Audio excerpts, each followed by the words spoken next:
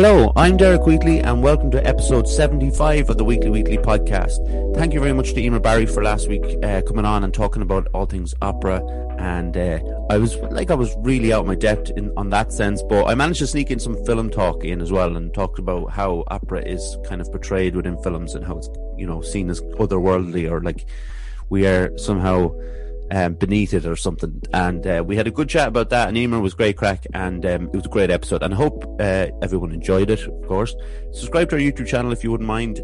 It helps an awful lot just to kind of push it out there and get it going. I'm using my chill, what's it called, a Chill Max Air fan for the first time, donated by our number one fan. That actually wasn't meant to be a pun, but it actually was in the end. But yeah, it's nice because I've talked about it before, how warm this corner is, and it's a lovely day outside today, and it's nice to have the fan just kind of blowing there beside me. So I'm happy enough with that. So let's get on with the episode. I'd like to introduce Sarah as the lady behind Sarah Breslin Wellness, which focuses on many things, but gut health being a big part of it. Sarah Breslin, how are you doing? I'm very well, thank you. How are you? I'm very well. I said your name 3 times in the introduction. That definitely is a record. I usually leave it to the last bit, but the fact it's in the title. Yeah, I just want to. I got my vaccine yesterday, the first vaccine, and I just want to kind of. You've been vaccinated once? No, I actually got my second one on Thursday. Oh, brilliant! Yeah, I've talked about this in the podcast many times about how anxious I get about going to new places or places that I don't know the layout of. So I was very anxious like the day before and yesterday morning. Fortunately my housemate drove me over, and I was very, very nervous. And the thing I was looking forward to the most was the actual needle, because then I knew I was kind of on my way out. I'd have the last 15 minutes and then I could go. Yeah. So yeah, it was so well run in there. It was in the Athlone College, and it was so well run in that. But it's just for me that the build up for things like that can be quite difficult, and anxiety wise. So I'm glad I got it out of the way. I'll be fine for the second one because now I know what it looks like and where we need to go and all the layout and stuff like that. So, and it was very, I suppose we kind of, I and other people will kind of mock Ireland because we don't seem to be in control of things, or we're not as regimental looking when it comes to cues and things like that. But it really was so well drilled and very, very organised, and I'm glad I got it done. Just wanted to bring that up while I had the mic. I found it the very same. I was in City West and was so impressed the first time for my first one, and then yesterday was even quicker. It was even way more efficient. Exactly, I agree 100%. We're not renowned for our organizational skills. Let's say we're a bit fly by the seat of the pants things, but it's been amazing. I have to say, hats off to everybody involved, because it's been really well done, in my opinion. Anyway, my experience. So yeah. For sure, and it's kind of the same across the board when it comes to people I know who've told me that they've been to, whether it's been to Athlone or whether it's been to doctor's surgeries and stuff. So it's really great that it's working out that way. So Sarah, tell us a short history of your upbringing, if you wouldn't mind. Okay, so I'm one of 7. I'm exactly in the middle. I have a brother and 2 sisters older, and a brother and 2 sisters younger than me. So a bit of the middle child syndrome there. Yeah, I have it. So you can imagine a very busy household. There was always noise, always people, always stuff going on in our house.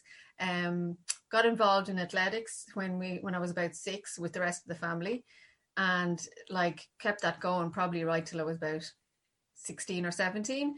And sport was a big, huge part of our lives. So also played soccer, did cross country. And, back in those days, there was lots of community stuff going on. So we all did a bit of everything, even if it wasn't your area, you had to go at it because there was pals doing it, or, they needed somebody else to make up the number. So everybody just went along and joined in. Yeah. And there was a great sense of community and a lot of families who were involved. So, so did swimming and basketball, a bit of everything. So, so that was the upbringing was pretty decent, I would say, and once I finished school, then I went to England to work, because I had messed up my CAO And I didn't actually really know what to do anyway. So, like when it came to it, I was terrified to go to college, really, if I'm truthful. So I went to England to work and got some experience there, and eventually came back and worked in the bank here in Ireland, Dublin. And from there, I moved into kind of IT projects, and eventually exited all that and moved into my wellness Yeah. lifestyle. Um, I need to mention that your sister was on back. Actually, I had to check yesterday because I knew episode 36. So it's so long ago. But it was back on the 5th of October. Ginny was on. Very fortunate to call her a friend now. And she refuses to believe that it is one of my favorite episodes, even though, and she's going to kill me for saying this, but even though I like on a questions episode, people ask me who are your 3 favorite guests, and Ginny was mentioned, and she still doesn't believe it. But what can you do? Yeah, okay, fair enough. So, when did you first become aware of mental health? I have been thinking about this, and I kind of think in my early teens myself, I definitely probably was aware of it, but it wasn't a name on it. Mental health wasn't something that we talked about or understood or anything, But I know in myself when I was in my teens, say my late teens or whatever, coming up to Lebenscert and that, I definitely felt anxiety, stress, probably mild depression. I wouldn't even call it depression, probably low mood and stuff like that. And then of course, my brother, as Ginny mentioned, had some issues as well around anxiety and things like that. So there was awareness of it in the household, but I wouldn't have felt that I engaged with it necessarily. But I do think I must have had an awareness, and I've been thinking, like, where did I think about it, or where did I figure out how to deal with it, or that I knew there was something else there? I really can't figure that out. It just, my journey started probably when I was in my Lebenscert year, and I realized, okay, I should feel better, so why don't I? And that was the start of it for me. Yeah. It's I'm really starting to kind of love that question, and I know people the odd time will worry about what I mean by it, or whether I expect people to remember exactly when they first heard of it, and it's not. It's not about that, but it's like you say there, that there was an awareness of it without a name on it. And I think for people in of a certain age, like, it'll be like that. That was the same as for myself. But going to maybe 20-year-olds now will hear about it in a different way, and then younger again, and obviously we want it to be more promoted and to be kind of talked a bit about more. So what prompted you to set up the wellness business?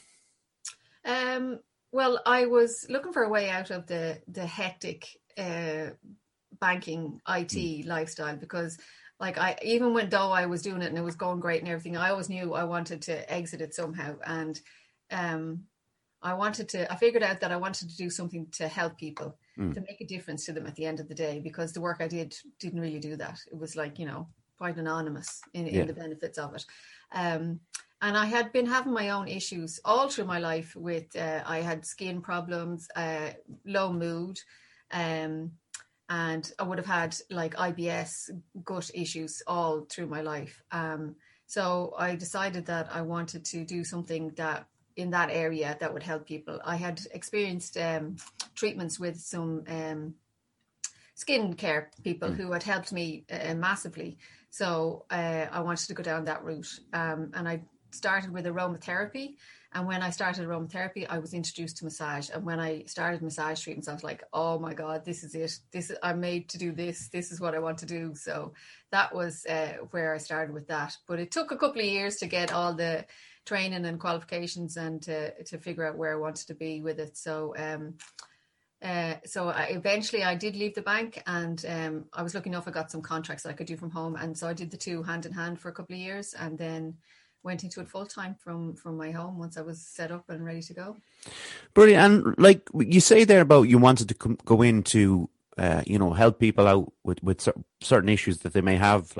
And this has come up a couple of times, and I think if it's an Irish thing, it's possible an Irish thing, but when I kind of ask the question is like, what do you take from helping people out? And I think people like immediately get a bit worried that they're going to sound like, oh, I did this just to help people because I'm a hero and all that. And it's not about that. The question isn't really about that. It's like what you take from it with regards to just how you feel every day. And it doesn't have to be a mental health thing, but just a general health thing. Yeah, I think it's what keeps me grounded and present. Like I find like I'm into meditation and mindfulness, but I find I'm a moving meditator.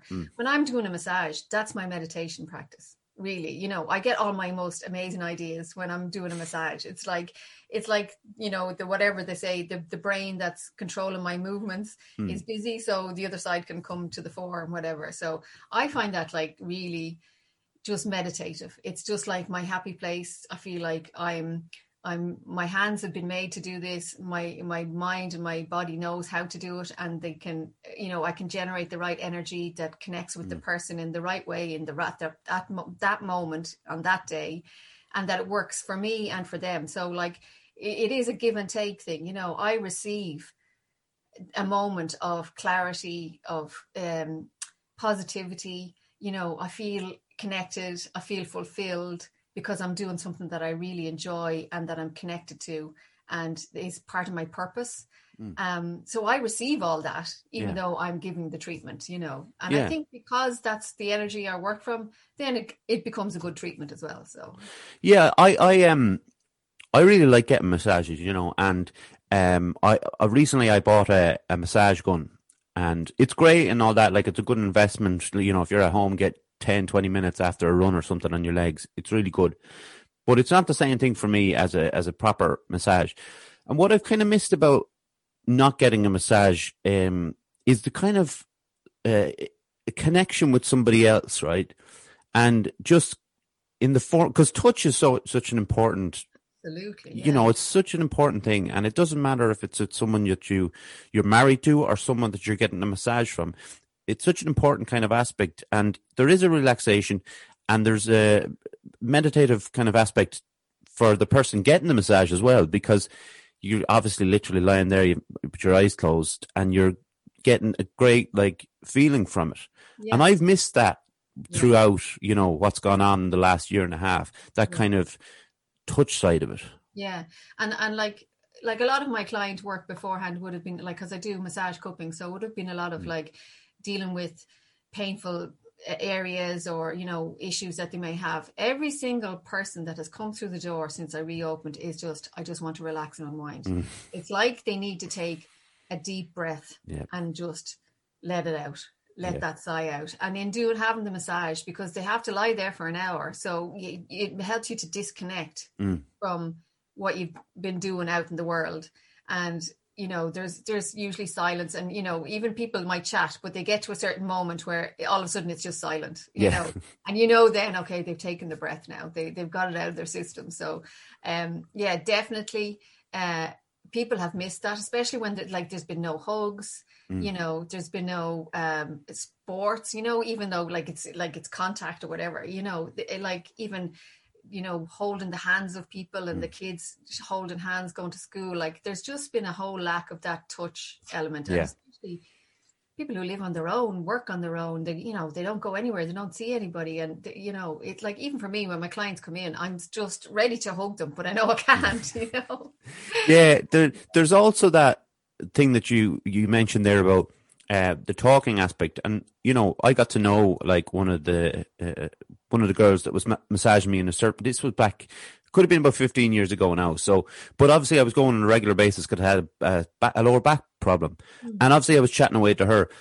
But then if you're in with someone else, there might be like a nervous element. And I think some people are put off by massages because they think it'll be uncomfortable. And it really is anything but once you get them in. Like, I've told people if they've had, you know, an injury in training or something to kind of go and get a rub on it. But there's a nervousness and a kind of social awkwardness to it that people think it's going to be a big thing. Kind of forgetting that the person giving the massage has done it so many times that it's just, to them, it's nothing. It's not a big thing for the two of you. It might be for you in your head. So I would definitely tell people to go get a massage. And cupping is something that I've had once recently, and that was brilliant as well. I found a great benefit from that. So I would say people should just go and enjoy it. And that's exactly a really, really good point, because people think you have to be injured or in pain, or it's just about pampering. It's like there's the three categories, but the people that benefit the most are my clients that come regularly. They come every month, once a month, every month. And, after the first few visits, it's no longer about what are we dealing with today. It's just like, everything's fine. Just keep doing what you're doing. Exactly. Because they've built it into their life and it's part of their maintenance. And actually one of them was exactly like you're saying there. She was in a training program and she was told that she'd have to have a regular massage in order to be able to continue with the training program.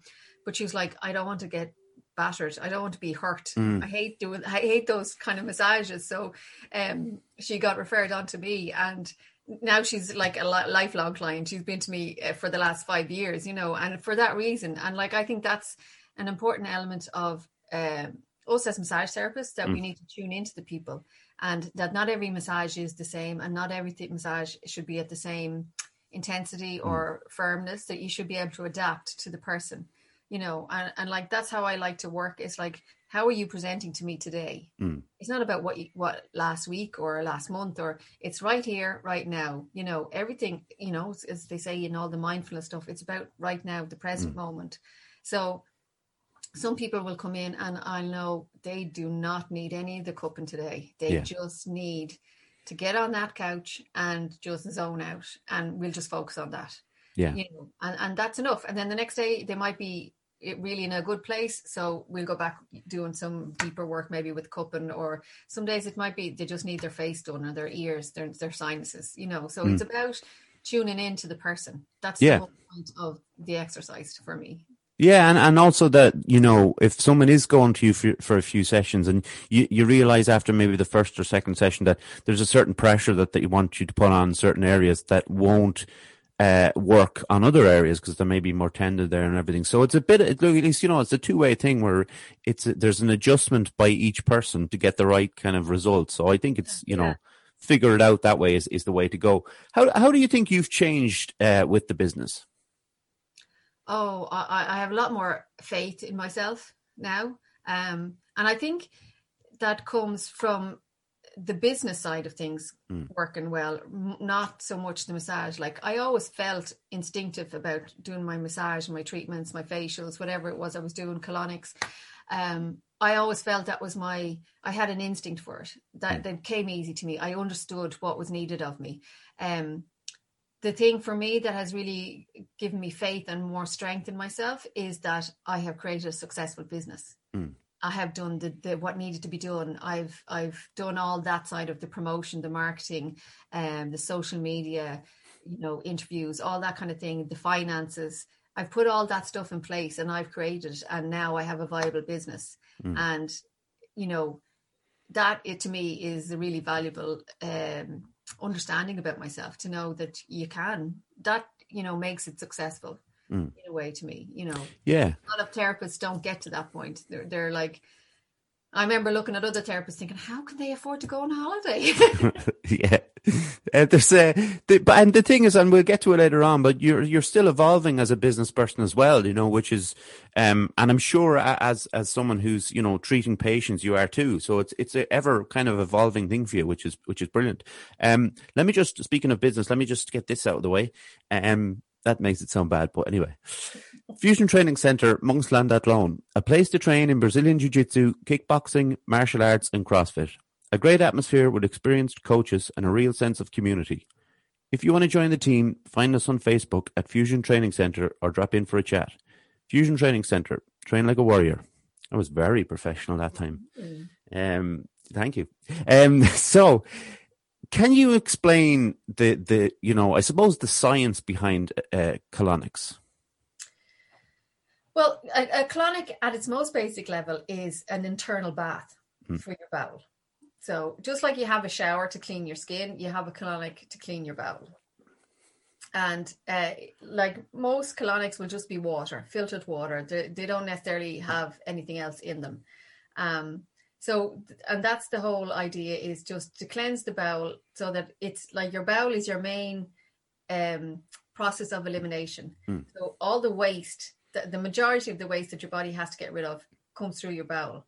So you want to make sure that that gets out of your body and not stays in there. You know, I always liken it to your bin, your wheelie bin. Is like if it doesn't get emptied every week, well, the rubbish just starts to build up in it, and then it starts to stink and might even overflow and start causing problems around it.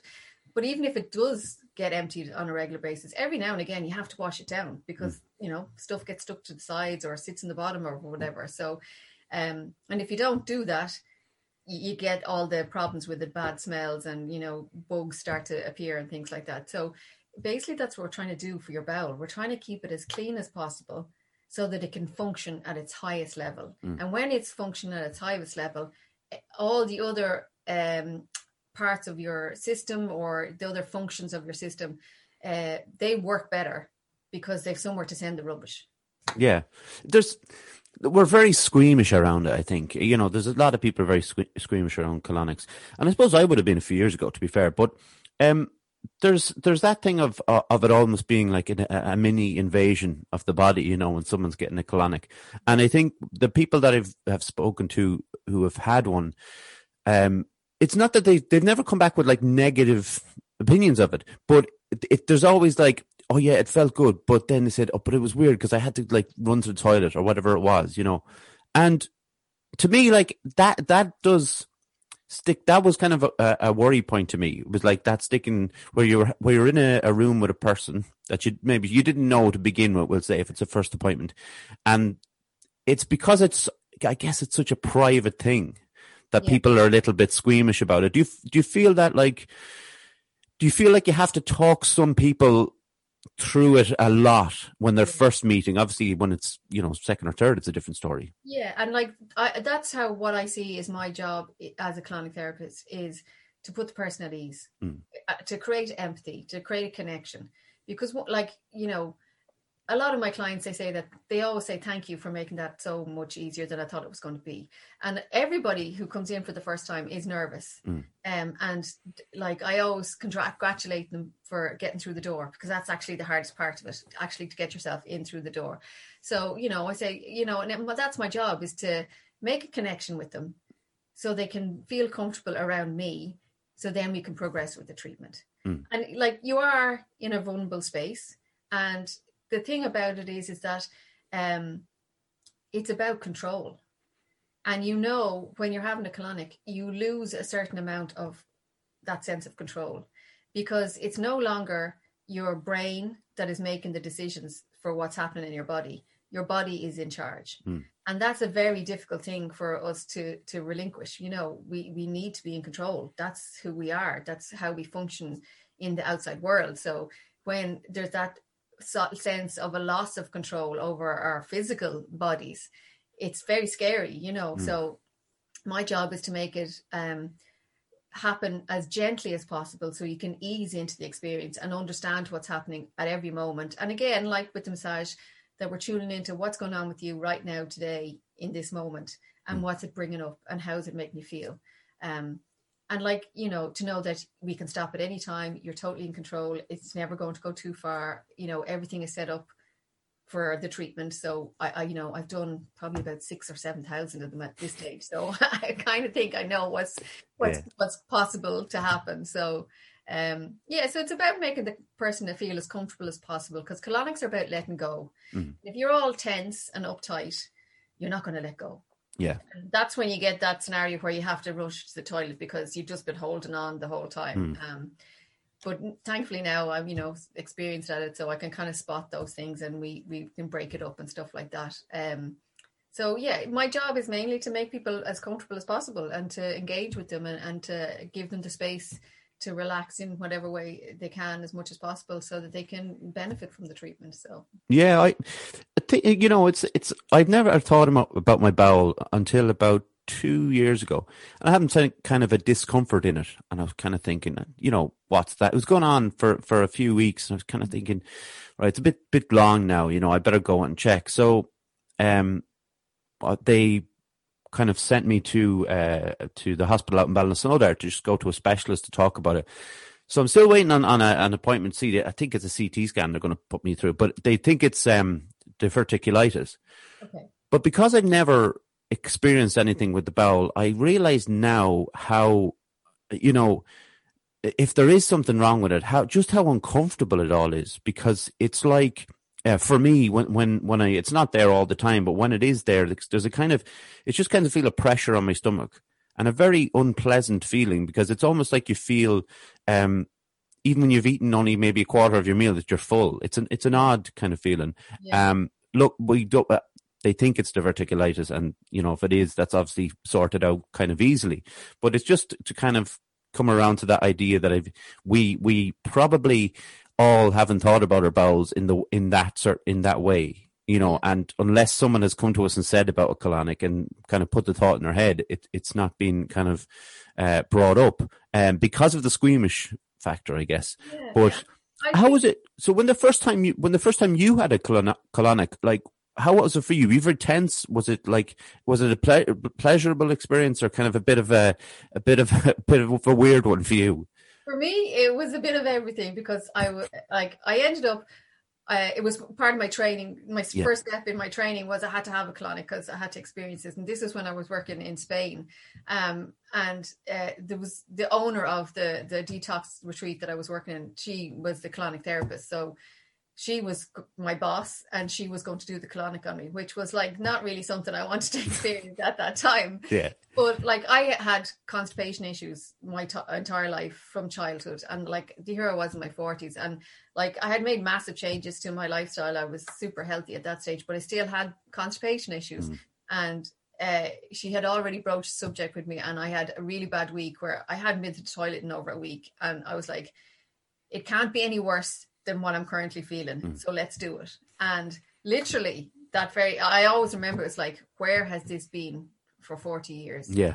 This is the last bit of the puzzle that could have helped me years and years and years ago if I had known about it, or if anybody had even spoken to me about my bowel issues or movements, or, said, are you regular? Do you know when you go? Because I hadn't a clue, So yes, it was a little bit embarrassing, but it literally was embarrassing for like 10 seconds. Yeah.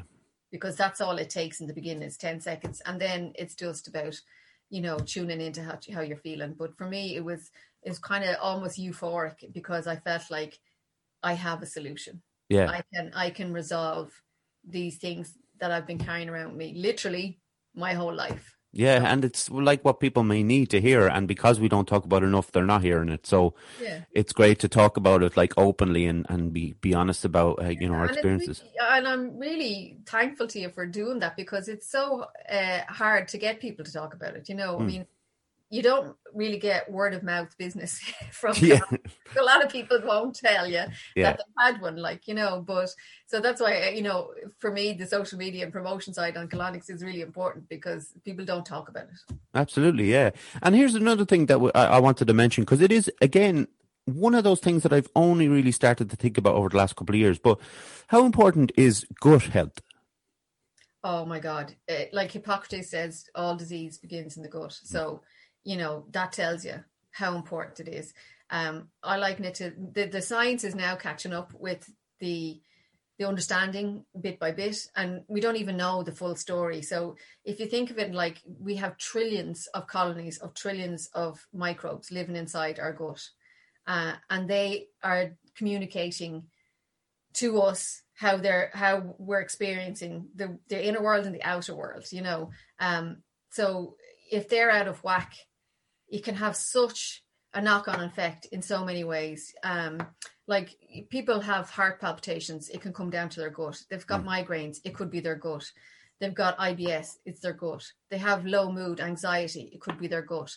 Like, it impacts so many parts of our physical and mental and emotional selves that, it is just number one. And it's not necessarily going to be the resolution to all your issues. But if you're in a place where the gut is working and is as healthy as you can get it to be, then you have the energy and the physical capacity and space to deal with the other things that may need attention as well, because like even from a nerve ending point of view, there's a vagus nerve, which, is connected to the brain, to the heart, to the gut. And that's where the signal pathways go. So if the gut is not sending its messages to the brain, and they say there's 9 times more messages come from the gut to the brain than the other way around. So that's where all your information is coming from. So if that's not getting through to the brain is kind of thinking, well, we have to fill a gap there, or I'll stick anxiety in there, or else, this is not safe, we won't do it because we don't have the full picture, or, oh no, you can't eat that stuff. So, you feel terrible. It's all these things that are the little bits of the cogs in the wheel that are missing, that help us make informed decisions about how we feel, how we interact, how we respond to circumstances and situations, So it's like, yes, everything else is important, but if you start with your gut, it gives you that opportunity to deal with the rest of it. Yeah. Because it's very basic. All it wants you to do is put the right stuff in and let the bad stuff out. It's really simple. And like, if we can just manage to do that and just get that working, then you have, energy and headspace and everything else can be looked at then. So I didn't know a lot about the connection between gut health and mental health, that there was a connection at all, really. And when I started to kind of read up about mental health, about anxiety and depression and things like that, to kind of help myself, gut started to come into it. But again, I started to concentrate a lot on physical stuff then, as in running or whatever I was doing. So then I had the kind of, I thought I had the mental health covered and the physical health covered. And when you're saying about the gut coming first, I was putting it last. I was thinking, let's throw in maybe 3,000 calories, whatever it is. Not terrible stuff, but all right stuff, I suppose. Don't want to call myself out, but a certain amount of food in there to kind of keep me going, and that was it. There was no thoughts of like, if I eat this, because you hear it so often, Sarah, that where someone eats something and they're like, they're sitting on the couch and maybe feel a bit bloated or whatever the reaction is, but they'll do the exact same thing the next week. It's almost like, people get too drunk and they get a hangover, but they still go on and do the same thing. It's a weird thing. Yeah. So, have you found a lot of people benefiting on the mental health side of things then from gut health? Oh God, yeah. Even myself, like once I sorted out my own gut health, I was a much nicer person to be around. Like, I was always angry, cranky, I be set off at the smallest thing sometimes, and nothing was enjoyable or easy. There was always like a negative element to it. And, like, it just, if you think about it, like, in terms of piles of rubbish, and if you're a person and you're living in an environment which is covered in rubbish, and every week more rubbish turns up and none of it gets moved on or collected, you get miserable. Yeah. You get angry. And then, you start to feel unwell because all this stuff is around you. So that's what's happening inside your gut.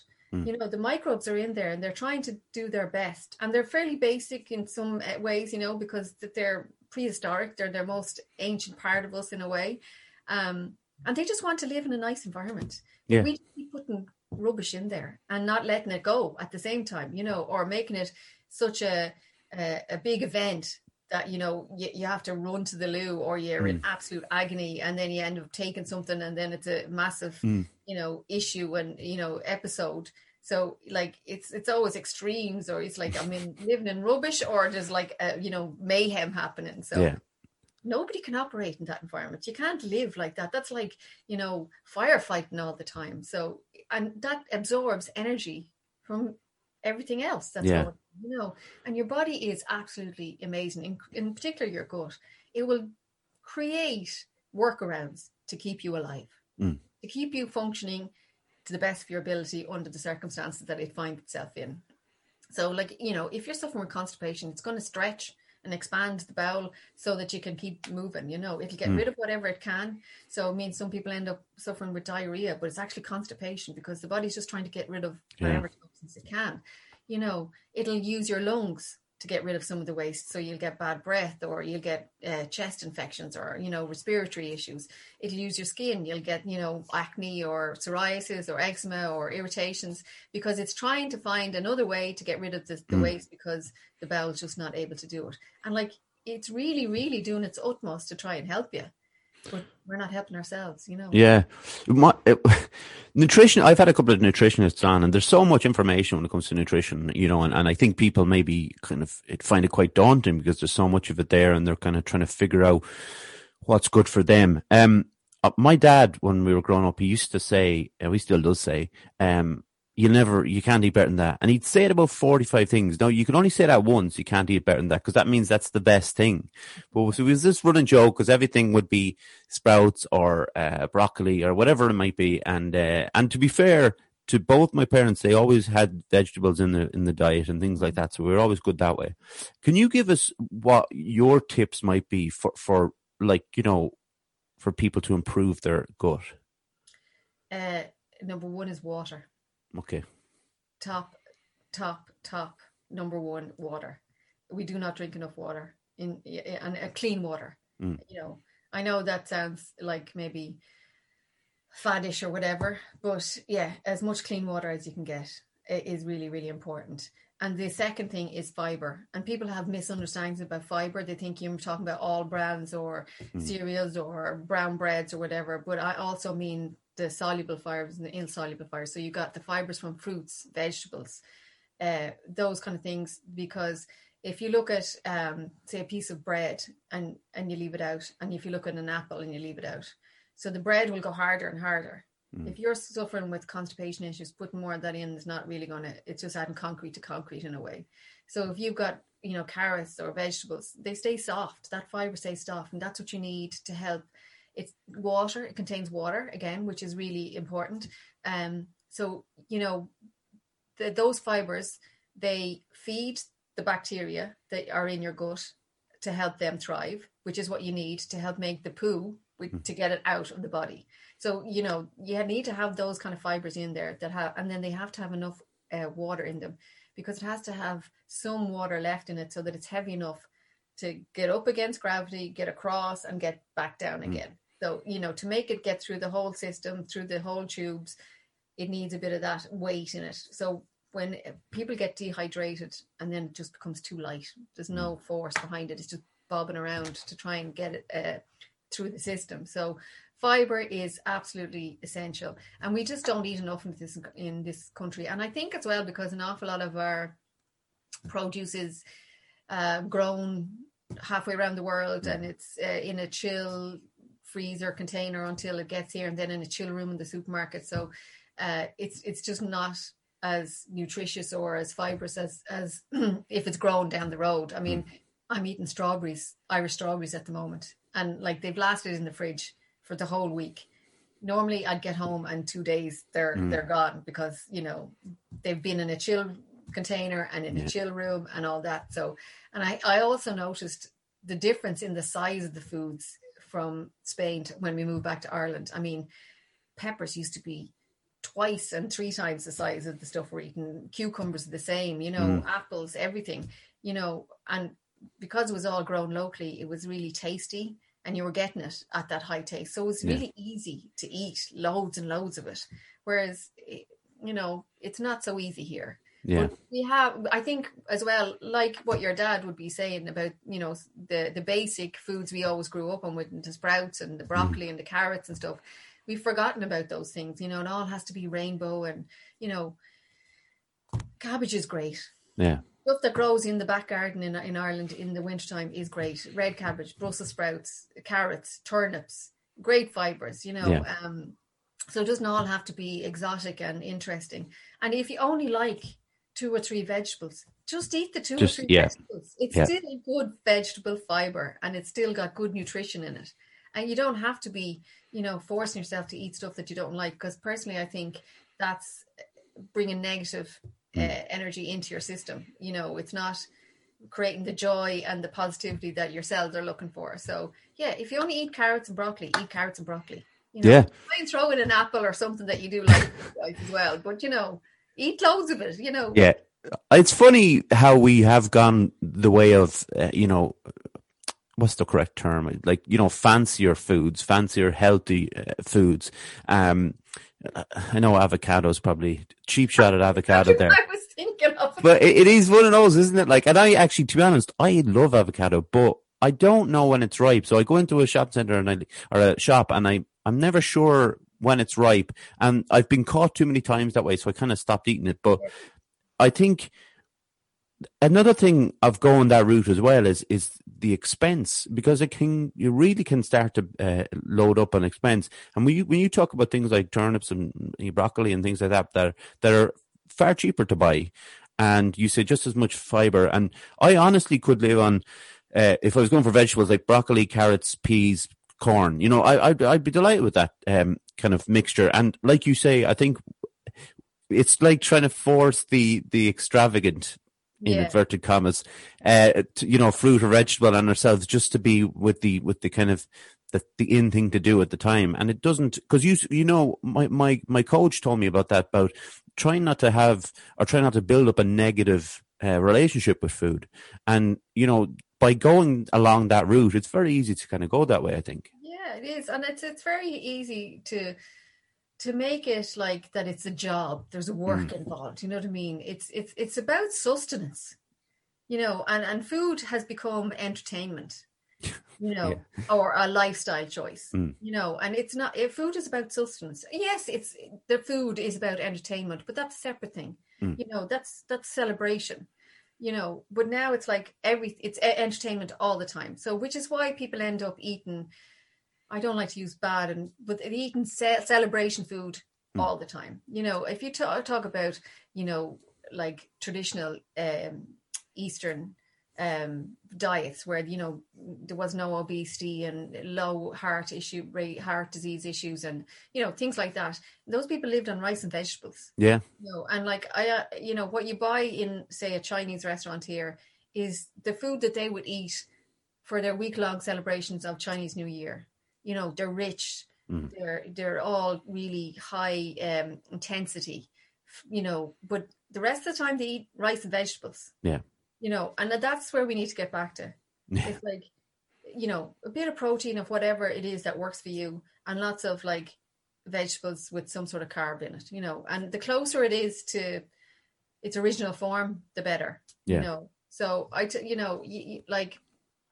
listened to all these podcasts and watched all these things about, the biohacking and everything. Yeah. And yes, you can drill it down to the cellular level and figure it out, but who really has the time for that unless that's your job, So, and I think we've lost the natural cycle of eating, like I was saying about the strawberries. We're in the sweet, high sugar fruit harvesting time now, because the summer is long days. So, historically speaking, you would be out all day in the long day, working, physically doing something. So nature would provide high energy, high sugar foods at that time of the year, which wanes off then as you get into the autumn. Then it's more like of the grains and the carbs and the potatoes and all that kind of thing is ready for you then to sustain you into the winter. And in the winter is the time where we would end up losing the weight, because there'd be less food. You'd have things like your sprouts and your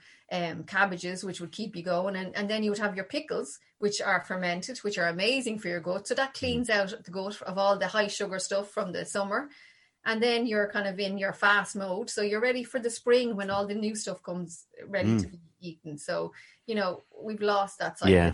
Continuous high energy, high sugar. Everything is about the sweetness of something rather than, we don't eat bitters anymore, which feed certain elements of our microbes and things like that and help control things and keep things in balance. It's all about the hit, the celebration, the entertainment value of it, So I think we just need to get simple, look at what we can eat that we like, that doesn't come from a million miles away, is easy to make, easy to cook, and makes us feel good. So, and it feeds us, it sustains us. Yeah. That's the idea. I agree. I'm very much, not that I have a very, not limited or not too broad palate, but I definitely wonder where I'm happy to eat the same thing every day, but, it's a pretty decent diet, but I need to get better at looking at the health or the good side of things, which is it's going to come from this now. But can you tell us the idea then, Sarah, about the Good for All cards?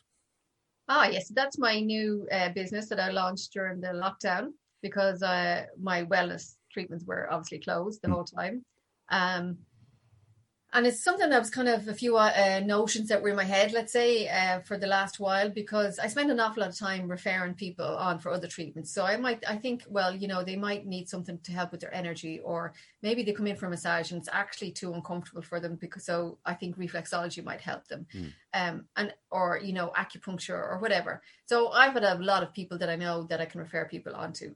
And what I found was that a lot of people had never heard of the treatment, and certainly had no idea where to go to get the treatment. So I was like, there's so many amazing practitioners out there that I know. Why doesn't everybody know about them? So I wanted to find a way to make it simple for people to find the treatments and the therapies and the therapists, and know that they would be, you know, of a certain quality, of a high enough quality, and that they would be genuine. They've done their training. They're actually the right kind of people to go to. So that was the part of it, that to create the directory of practitioners that people can go to. But I also wanted to find a way, because like I said, the people who come to me on a regular basis really see the benefits. I see it in them, they see it in them, their families see it in them. So I wanted to find a way to help more people achieve that. So I was thinking if they had some sort of a fund or a little budget that was just there for their wellness treatments. So that's where the gift card came into it, so that, you know, that's their fund. They have money on that card, and it can only be used for self-care, wellness treatments and therapies. So they can't buy sausages or kids' shoes or anything with it. Like, you know, so it means it's focused, and they have to use it to look after themselves. And I think then, you see, because if people can look after themselves, they can be better and they can do better, you know, and everybody benefits then, you know. And I just wanted to create that so that it would make it easier for them. And like that, to support our industry and to highlight the benefits of it and how much it like every single person that I know who's a practitioner, their aim is to help people. That's why we do what we do. But people don't seem to understand that or maybe grasp that. And I honestly believe that, like, there's enough clients for everybody. Even if there's 20 massage therapists doing massage in the same town or whatever, I still think there's enough clients for everybody. And, you know, there's enough different types of therapies and treatments for everybody. You know, some people, it'll be reflexology. That's their thing. Other people, it'll be Reiki. Somebody else, it's acupuncture. And that's great, because we're all individual. We're all different. It doesn't have to be just one thing. So, you know, if I can get as many people to find a way to those self-care treatments or ways that they can help themselves, then that's my ultimate success. That's what I'm aiming for. So that's where Good for All came from. I think it's brilliant. And what would work would be the idea that it's a constant reminder that it's there. And I kind of like, you know, having like something physical there that's in front of me, whether it's pinned to the wall or it's stuck in the desk or whatever it might be, that it's always there. But what that does, it takes it a step further to a place where you're remembering wellness and how you should take care of yourself. Because I think a lot of people, obviously I don't include myself in this, but it's people who have families and kids running around, and it's so easy to get kind of caught up in all of that without taking that little bit of time, that little bit of, you know, something sparking your head to say, I need to do, you know, go for a massage or whatever it might be. And I like the idea that it's there to remind people that you need to take this time for yourself, this hour or whatever it might be, whatever length of time. I think it's a brilliant idea. Before we go into the last bit, can you tell us where people can find you actually? So I'm based in Maynooth, and so that's where I have my treatment rooms for my massage and colonics. So that's sarahbreslinwellness.com. And then the Good for All is available online, so it's goodforall.ie. And also on Instagram and all the other. Oh yes, of course, yeah. Instagram, Facebook. Yeah. I need to throw that in as well. You know, I've got to cover all the bases. No, it takes up so much of your working life. It does. You know, and then you forget about it. So it's funny. I never thought about any of that stuff until I started the podcast, and then realized, oh, actually, there's quite a bit that has to go into this thing. And that was another part of the Good for All thing, because I haven't, like I was saying, creating the business and making it a success, but I made me realize how much effort goes into, the social media, the posting, the scheduling, all of that. There's a lot of work. And I know most practitioners are one person businesses like myself. So I wanted to help them with that side of the business as well, so that we can do part of that for them, and like most of them wouldn't have a big budget or anything like that. So it's like, if we can get the national awareness of the wellness and the therapies, and then they're there and people can find them easily, and we can promote them on our social media platforms, and promote their blogs and things like that. So it just takes a little bit of the pressure off them. Yeah. And gives them another option, so that they're having the presence without having all the stress and the work involved in it. So exactly, yeah, it helps everyone. It's great. It's good for all. It's very much so. It's almost like you thought about that before you got there. It's very good. Sarah, what do you like to do in your spare time? Well, I love to walk. So that's the thing that has kept me going through the lockdowns, is going for the walk for an hour or so every day. And one of my other passions is actually knitting. And nice. Don't get that, but yeah, it's definitely something that has kept me sane in all sorts of times. Yeah. So I started when I was probably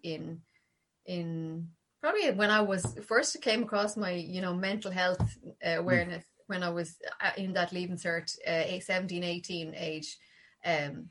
My mom was a great woman for the knitting and the sewing, and she had knitting machines, and she taught me how to use them. Because I actually went through a really bad year at that time, and I stayed at home. I never went out for the whole year, but I got into the knitting, and it was a really great outlet for me. It's a creative process. I could start something and see something created from it. And, I got great feedback, so it made me feel good about myself, that there was something I could do. And that stayed with me forever. I just love it. It's repetitive, it's meditative, it's creative, but it has function and form at the same time. So there's structure to it. So, yeah. I like the meditative side of things. Now, this is something I wanted to bring up, because this is something I discovered this week. There's nothing productive on my side of things when it comes to this, by the way. It's clearly, I don't know what it is. I mentioned to Sarah before recording, and I think I said on the podcast before, I like watching chiropractors work. But I found this new thing. It came up on the YouTube recommendations, all right? And nobody judge me, because if you go and look at it, you really like it. Right? It's this guy called the Hoof GP. So he pretty much gives kind of manicures or pedicures to cows. So like, he'll hook up one of the feet. I know you're trying not to laugh there, I can see it, but he hooks up one of the paws? No, feet. Is it cows and feet? Hooves. Better. But it's really interesting, because it's just the way you kind of start thinking about the animal, and how, I wonder how the animal's feeling about that. Because we have cows around, and I've learned since I moved out here 12 years ago, almost, that I really like cows and calves. I think they're brilliant. They're great animals. And he lifts the hoof, and he starts chipping away at it and stuff. But they find like nails in there sometimes, and like stones, and sometimes there's like pretty graphic stuff, like, if it has an infection or something like that. I don't know why, but like, I think for probably around 3 hours yesterday, I just watched it. I just sat there and watched like cows being looked after, and do you know what's the strange bit about it, right? So, like, if you're just listening to this, you won't see it, but I'm showing, like, the way the hoof has got two sides to it, like almost like that. So if one is particularly bad, they need to, not have the animal be on it. So they'll get this kind of step. It's like a rubber step, and they glue it to the other side of the hoof, and so it keeps the animal. And then the other one, they treat it, and then they'll wrap it up in a big cloth thing, gauze, and off the cow goes, and you feel good, because the cow's no longer in pain, or is not like limping anymore, because he explains, and he's a Scottish guy, and he explains that sometimes if he can't do what he needs to do, that's the end for the cow. Like, so you almost feel like it's the cow's second chance, and it makes you feel quite good. So yeah, people are going to judge me for this for sure. But in a way, it's like that, you're tuning into the fact that somebody is caring. He's lovely, yeah. He's really lovely fella. He comes across really well, real softly spoken guy. Obviously brilliant at his job. Very explains when he's made a mistake. He's not, editing the video out and things like that. But he's there for the animals, like, and you get a sense of kind of warmth. Because he's fulfilling his purpose. So you're getting tuning into that energy that, he's feeling fulfilled. He's happy in what he's doing. He's making a difference in the way he wants to in the world. And that's probably the energy that comes through. Yeah, and I think 3 hours is probably a bit much, but I'll need to cut it down next Saturday. How difficult, so, because you mentioned it just there when we were talking about the Good for All cards, how difficult has the last year been, and what are you kind of looking forward to now as we're moving ahead? So I have to say, initially in the very first lockdown, I did go into complete meltdown. It was like, what's the point? Everything in my head was just, what's the point? What's the point of me getting out of bed? What's the point of me doing anything? Because I work one-to-one with people, everybody was pivoting and going online, and I just couldn't see a way for me to do that, and I just stopped in the end. I said, okay, you just have to stop. You're putting yourself into, down a rabbit hole here where who knows if you'll come out of it. So you need to just stop and switch focus. So I switched over to helping sewing masks at the time in the very beginning when there was a shortage, and that just gave me something to do, but it has been tough because, like I say, interacting with people and doing treatments is part of my why, my purpose, and that was all taken away from me. I actually feel a little bit emotional even in saying that, and that was all taken away from me, and through no fault of my own. And, even in terms of my business and my income and, supporting my family, like, that was all gone, taken away from me, and, I had worked so hard to build up this business, and in one day it was shut down, and like, I'm really blessed. I got all the supports from the government that were available to me, and, they kept you going, but you're always at the thinking, you could never just switch off from it. It was there all the time. When am I going to open? What is it going to be when I'm going to open?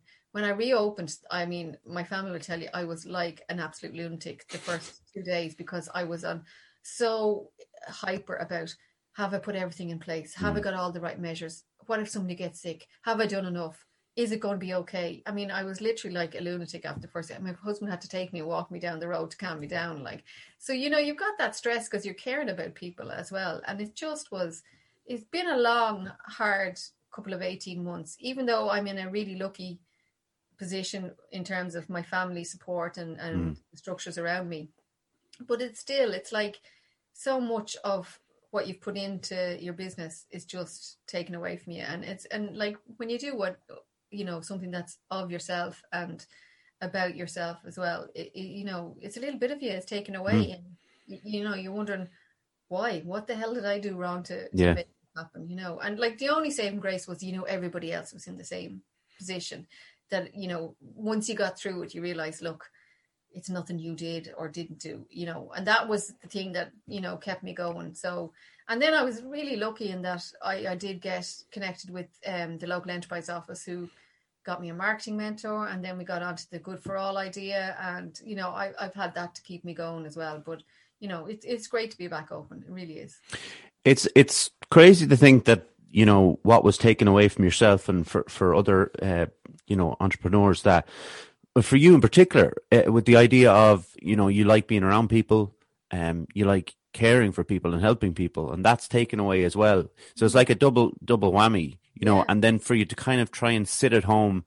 And at the start, everybody's I know everybody's in the same boat, but we're not immediately all thinking that. It's just because you're focusing so much on yourself and what you need to do. So for you to go from that position to go to somewhere else and kind of think on your feet and think, I can get to, I can do this, and hopefully it works out. I think some people were forced into this kind of creative process that, that it was always there, but it didn't have to come out, I guess. You were always doing something for your business, but then that idea comes along in the time of a crisis situation, and something great has come from something that was pretty terrible. Yeah, absolutely. And it's like, it just, again, it's about the circumstances were the same for everybody, let's say, for a lot of people. It's how you choose to respond to it. And that's a lot about how you cope with life. It's how you choose to respond to it, and that's within ourselves. We all have that choice to how we choose to respond to it. And like, I am blessed to have that kind of awareness for a long time now. So I know that when I'm going down that rabbit hole, I know I have to stand back and look at what can I choose to do here. And like, in the end, it became a blessing, because I had the time away from client work to create the new business and to get it up and running, and to get it to the place where I now have other people involved who can do some of the stuff while I'm back working with clients. So, and I'm really hopeful that I'm really, really, really, really hoping that there is no more rollbacks on lockdowns and things like that, that we just continue to move forward. And I think we're at a really positive place in society, in that we have a real opportunity here because everybody has had a moment to sit back and think, why do I do it this way? What am I doing? Just because we always did it this way no longer means we should continue to do it that way. And I'm really hopeful that will make for bigger changes in how we educate, and how we work, in how our healthcare is delivered, how our government operates, how public service happens, because everybody has been forced to rethink how they do things. And I really hope that that's an opportunity that we, let go of the mindset of the Victorian society, which has been hanging on for far too long, and that we actually move into the 21st century and start to take advantage of what we do have in society, and make the most of it, So I'm looking forward to getting out and meeting people, and I was at an event on Friday, which was amazing, in person, and it was great. So just to actually, be out in the world again. Yeah. Really fully. And during this lockdown, I've got to meet all the Breslins, which is incredible. But I should mention actually Ger as well, because during lockdown I got to discover Ger's talent of making brilliant jewellery. Amazing jewellery. I got to give one as a gift to my mum for Christmas, and then she went and bought another one for herself. So all those little kind of things that came from it. Obviously, this podcast was part of that kind of situation as well, the kind of rolling situation that came from it. And it's about, we always try to end the podcast on those kind of positive notes, where we've especially at this time, because maybe in a year's time, well, hopefully a year's time, we won't be so worried about lockdowns or what, this kind of, we'll have moved away from it, over the hill and far away kind of a thing. Sarah, it's been a proper pleasure chatting to you today. Thank you so much. It's been really enjoyable. It was great. I can't believe how quickly the time flew by, to be honest. I can't believe it either. It's bad. Could you stick with me for 1 minute? I just want to get a photo with you at the end. I'll just close this out, and I want to say congratulations to John Francis, my second in command, for passing his driver's test. We're going to have the Wheatley Roadshow at any time now, once we get him, get a lot of petrol in that car, and we'll get going. So thanks to John, and for all his work during the week, as usual. Thanks to my mum, my dad, my granddad, Ger and Calvin. Subscribe to our YouTube, like I said earlier. We're on Facebook, Instagram, Twitter, podcast platforms, Spotify, Apple, Anchor, Google Podcasts, etc. As always, to the people listening and watching, thank you very much. And Sarah, once again, thanks a million for coming on. Thanks very much, Eric. Thanks for having me. You're welcome. And everybody else, we'll catch up with you next week. Take care. Bye.